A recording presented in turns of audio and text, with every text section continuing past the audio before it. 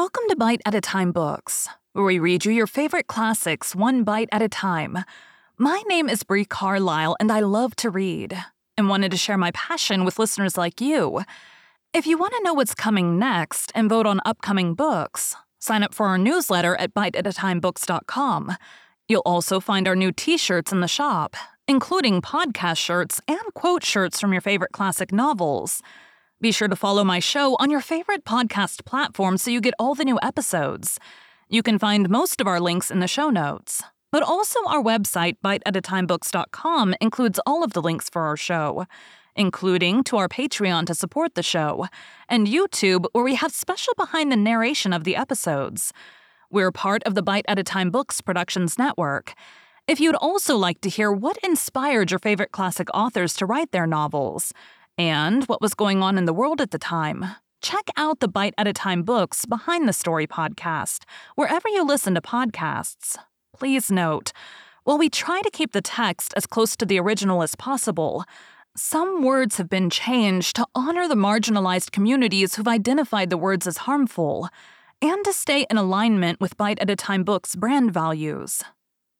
Today we'll be continuing Emma by Jane Austen. Chapter 13.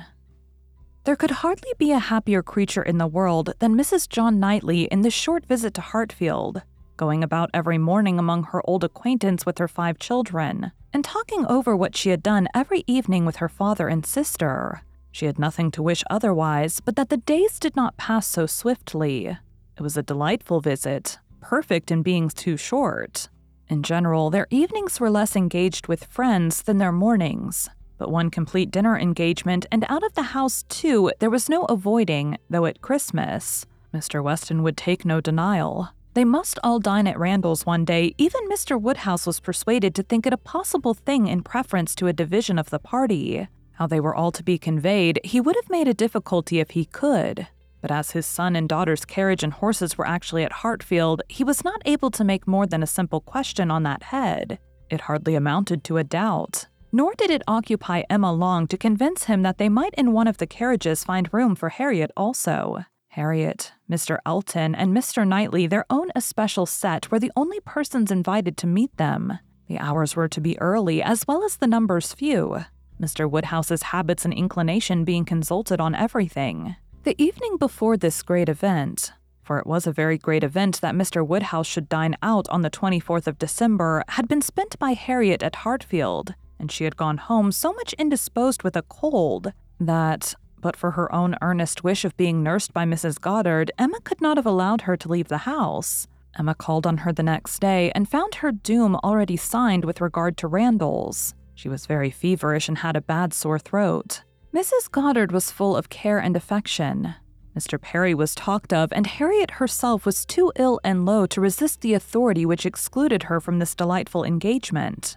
Though she could not speak of her loss without many tears, Emma sat with her as long as she could to attend her in Mrs. Goddard's unavoidable absences and raise her spirits by representing how much Mr. Elton's would be depressed when he knew her state, and left her at last tolerably comfortable in the sweet dependence of his having a most comfortless visit, and of their all missing her very much. She had not advanced many yards from Mrs. Goddard's door when she was met by Mr. Elton himself, evidently coming towards it, and as they walked on slowly together in conversation about the invalid, of whom he, on the rumor of considerable illness, had been going to inquire that he might carry some report of her to Hartfield, they were overtaken by Mr. John Knightley returning from the daily visit to Donwell with his 2 eldest boys, whose healthy glowing faces showed all the benefit of a country run, and seemed to ensure a quick dispatch of the roast mutton and rice pudding they were hastening home for. They joined company and proceeded together. Emma was just describing the nature of her friend's complaint.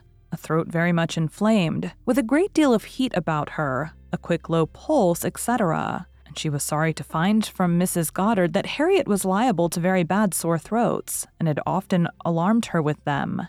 Mr. Elton looked all alarm on the occasion as he exclaimed, "A sore throat? I hope not infectious. I hope not of a putrid infectious sort. Has Perry seen her? Indeed, you should take care of yourself as well as of your friend. Let me entreat you to run no risks. Why does not Perry see her? Emma, who was not really at all frightened herself, tranquilized this excessive apprehension by assurances of Mrs. Goddard's experience and care. But as there must still remain a degree of uneasiness which she could not wish to reason away, which she would rather feed and assist than not, she added soon afterwards, as if quite another subject, "It is so cold, so very cold, and looks and feels so very much like snow that if it were to any other place or with any other party, I should really try to not go out today, and dissuade my father from venturing. But as he has made up his mind and does not seem to feel the cold himself, I do not like to interfere, as I know it would be so great a disappointment to Mr. and Mrs. Weston. But upon my word, Mr. Elton, in your case, I should certainly excuse myself. You appear to me a little hoarse already, and when you consider what demand of voice and what fatigues tomorrow will bring, I think it will be no more than common prudence to stay at home and take care of yourself tonight." Mr. Elton looked as if he did not very well know what answer to make, which was exactly the case. For though very much gratified by the kind care of such a fine lady, and not liking to resist any advice of hers, he had not really the least inclination to give up the visit. But Emma, too eager and busy in her own previous conceptions and views to hear him impartially, or see him with clear vision, was very well satisfied with his muttering acknowledgment of its being very cold, certainly very cold, and walked on, rejoicing in having extricated him from the Randalls and secured him the power of sending to inquire after Harriet every hour of the evening. "You do quite right," said she. "We will make your apologies to Mr. and Mrs. Weston." But hardly had she so spoken when she found her brother was civilly offering a seat in his carriage. If the weather were Mr. Elton's only objection, and Mr. Elton actually accepting the offer with much prompt satisfaction, it was a done thing. Mr. Elton was to go, and never had his broad, handsome face expressed more pleasure than at this moment. Never had his smile been stronger, nor his eyes more exulting than when he next looked at her. "Well," she said to herself, "this is most strange. After I had got him off so well to choose to go into company and leave Harriet ill behind. Most strange indeed. But there is, I believe in many men, especially single men, such an inclination, such a passion for dining out. A dinner engagement is so high in the class of their pleasures, their employments, their dignities, almost their duties, that anything gives way to it. And this must be the case with Mr. Elton, a most valuable, amiable, pleasing young man undoubtedly, and very much in love with Harriet. But still, he cannot refuse an invitation. He must dine out wherever he is asked. What a strange thing love is. He can see ready wit in Harriet, but will not dine alone for her. Soon afterwards, Mr. Elton quitted them, and she could not but do him the justice of feeling that there was a great deal of sentiment in his manner of naming Harriet at parting, in the tone of his voice while assuring her that he should call at Mrs. Goddard's for news of her fair friend, the last thing before he prepared for the happiness of meeting her again, when he hoped to be able to give a better report. And he sighed and smiled himself off in a way that left the balance of approbation much in his favor. After a few minutes of entire silence between them, John Knightley began with, "I never in my life saw a man more intent on being agreeable than Mr. Elton. It is downright labor to him where ladies are concerned.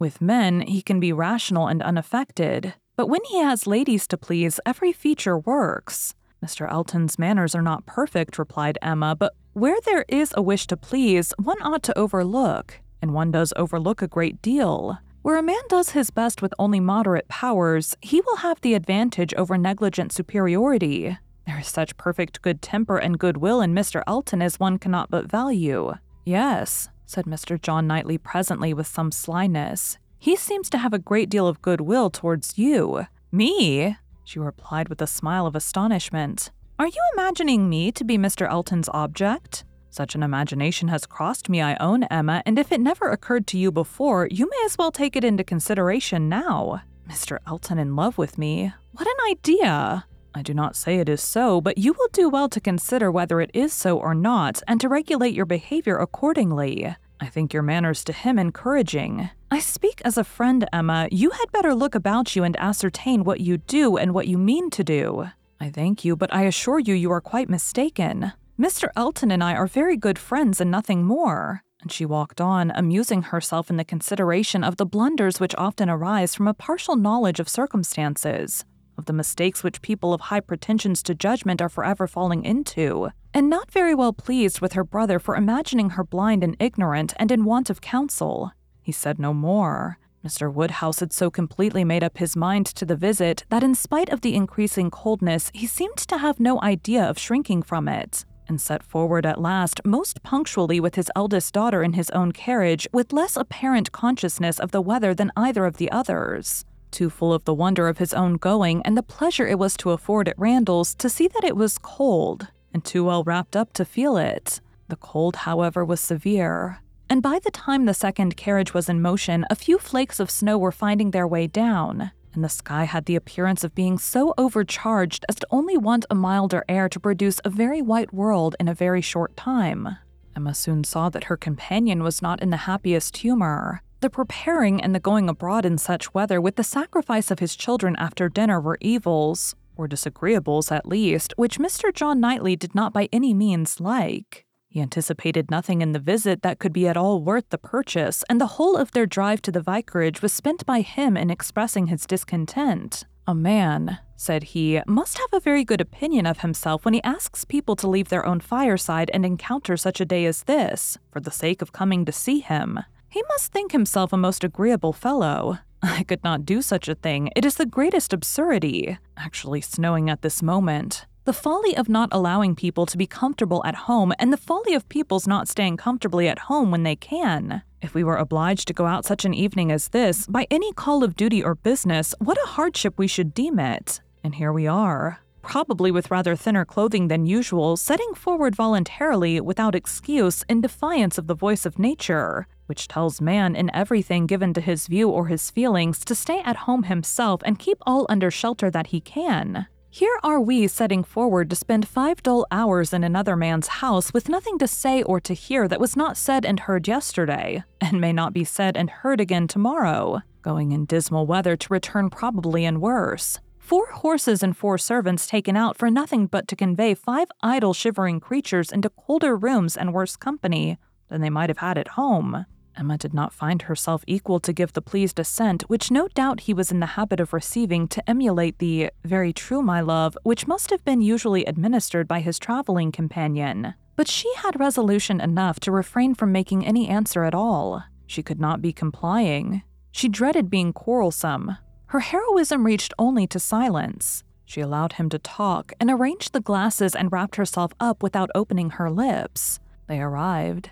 The carriage turned, the step was let down, and Mr. Elton, spruce, black, and smiling, was with them instantly. Emma thought with pleasure of some change of subject. Mr. Elton was all obligation and cheerfulness. He was so very cheerful in his civilities indeed that she began to think he must have received a different account of Harriet from what had reached her. She had sent while dressing, and the answer had been much the same, not better. "My report from Mrs. Goddard's," said she presently, "was not so pleasant as I had hoped." "Not better," was my answer. His face lengthened immediately, and his voice was the voice of sentiment as he answered, "Oh no, I am grieved to find. I was on the point of telling you that when I called at Mrs. Goddard's door, which I did the very last thing before I returned to dress, I was told that Miss Smith was not better, by no means better, rather worse. Very much grieved and concerned, I had flattered myself that she must be better after such a cordial as I knew had been given her in the morning." Emma smiled and answered, "My visit was of use to the nervous part of her complaint, I hope, but not even I can charm away a sore throat. It is a most severe cold indeed. Mr. Perry has been with her, as you probably heard." "Yes, I imagined. That is, I did not." "He has been used to her in these complaints, and I hope tomorrow morning will bring us both a more comfortable report. But it is impossible not to feel uneasiness. Such a sad loss to our party today. Dreadful. Exactly so indeed. She will be missed every moment." This was very proper.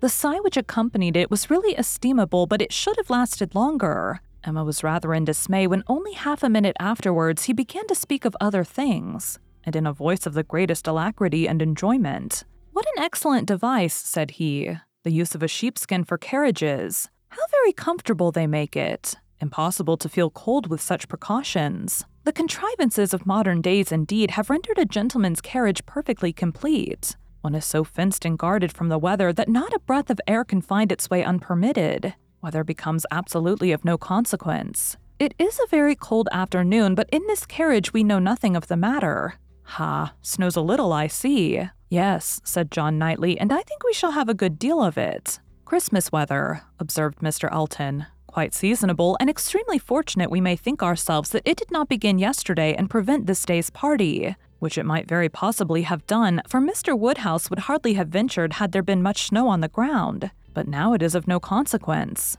This is quite the season indeed for friendly meetings. At Christmas, everybody invites their friends about them, and people think little of even the worst weather.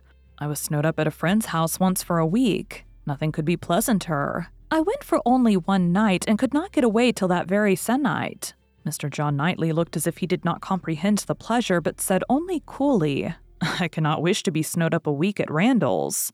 At another time, Emma might have been amused, but she was too much astonished now at Mr. Elton's spirits for other feelings. Harriet seemed quite forgotten in the expectation of a pleasant party. We are sure of excellent fires, continued he, and everything in the greatest comfort. Charming people, Mr. and Mrs. Weston. Mrs. Weston, indeed, is much beyond praise, and he is exactly what one values. So hospitable and so fond of society. It will be a small party, but where small parties are select, they are perhaps the most agreeable of any. Mr. Weston's dining room does not accommodate more than 10 comfortably. And for my part, I would rather under such circumstances fall short by 2 than exceed by 2. I think you will agree with me. Turning with a soft air to Emma. I think I shall certainly have your approbation, though Mr. Knightley, perhaps, from being used to the large parties of London, may not quite enter into our feelings. I know nothing of the large parties of London, sir. I never dine with anybody. Indeed? In a tone of wonder and pity. I had no idea that the law had been so great a slavery. Well, sir, the time must come when you will be paid for all this, when you will have little labor and great enjoyment. My first enjoyment, replied John Knightley as they passed through the sweep gate, will be to find myself safe at Hartfield again. Thank you for joining Bite at a Time Books today, while we read a bite of one of your favorite classics. Again, my name is Bree Carlisle, and I hope you come back tomorrow for the next bite of Emma.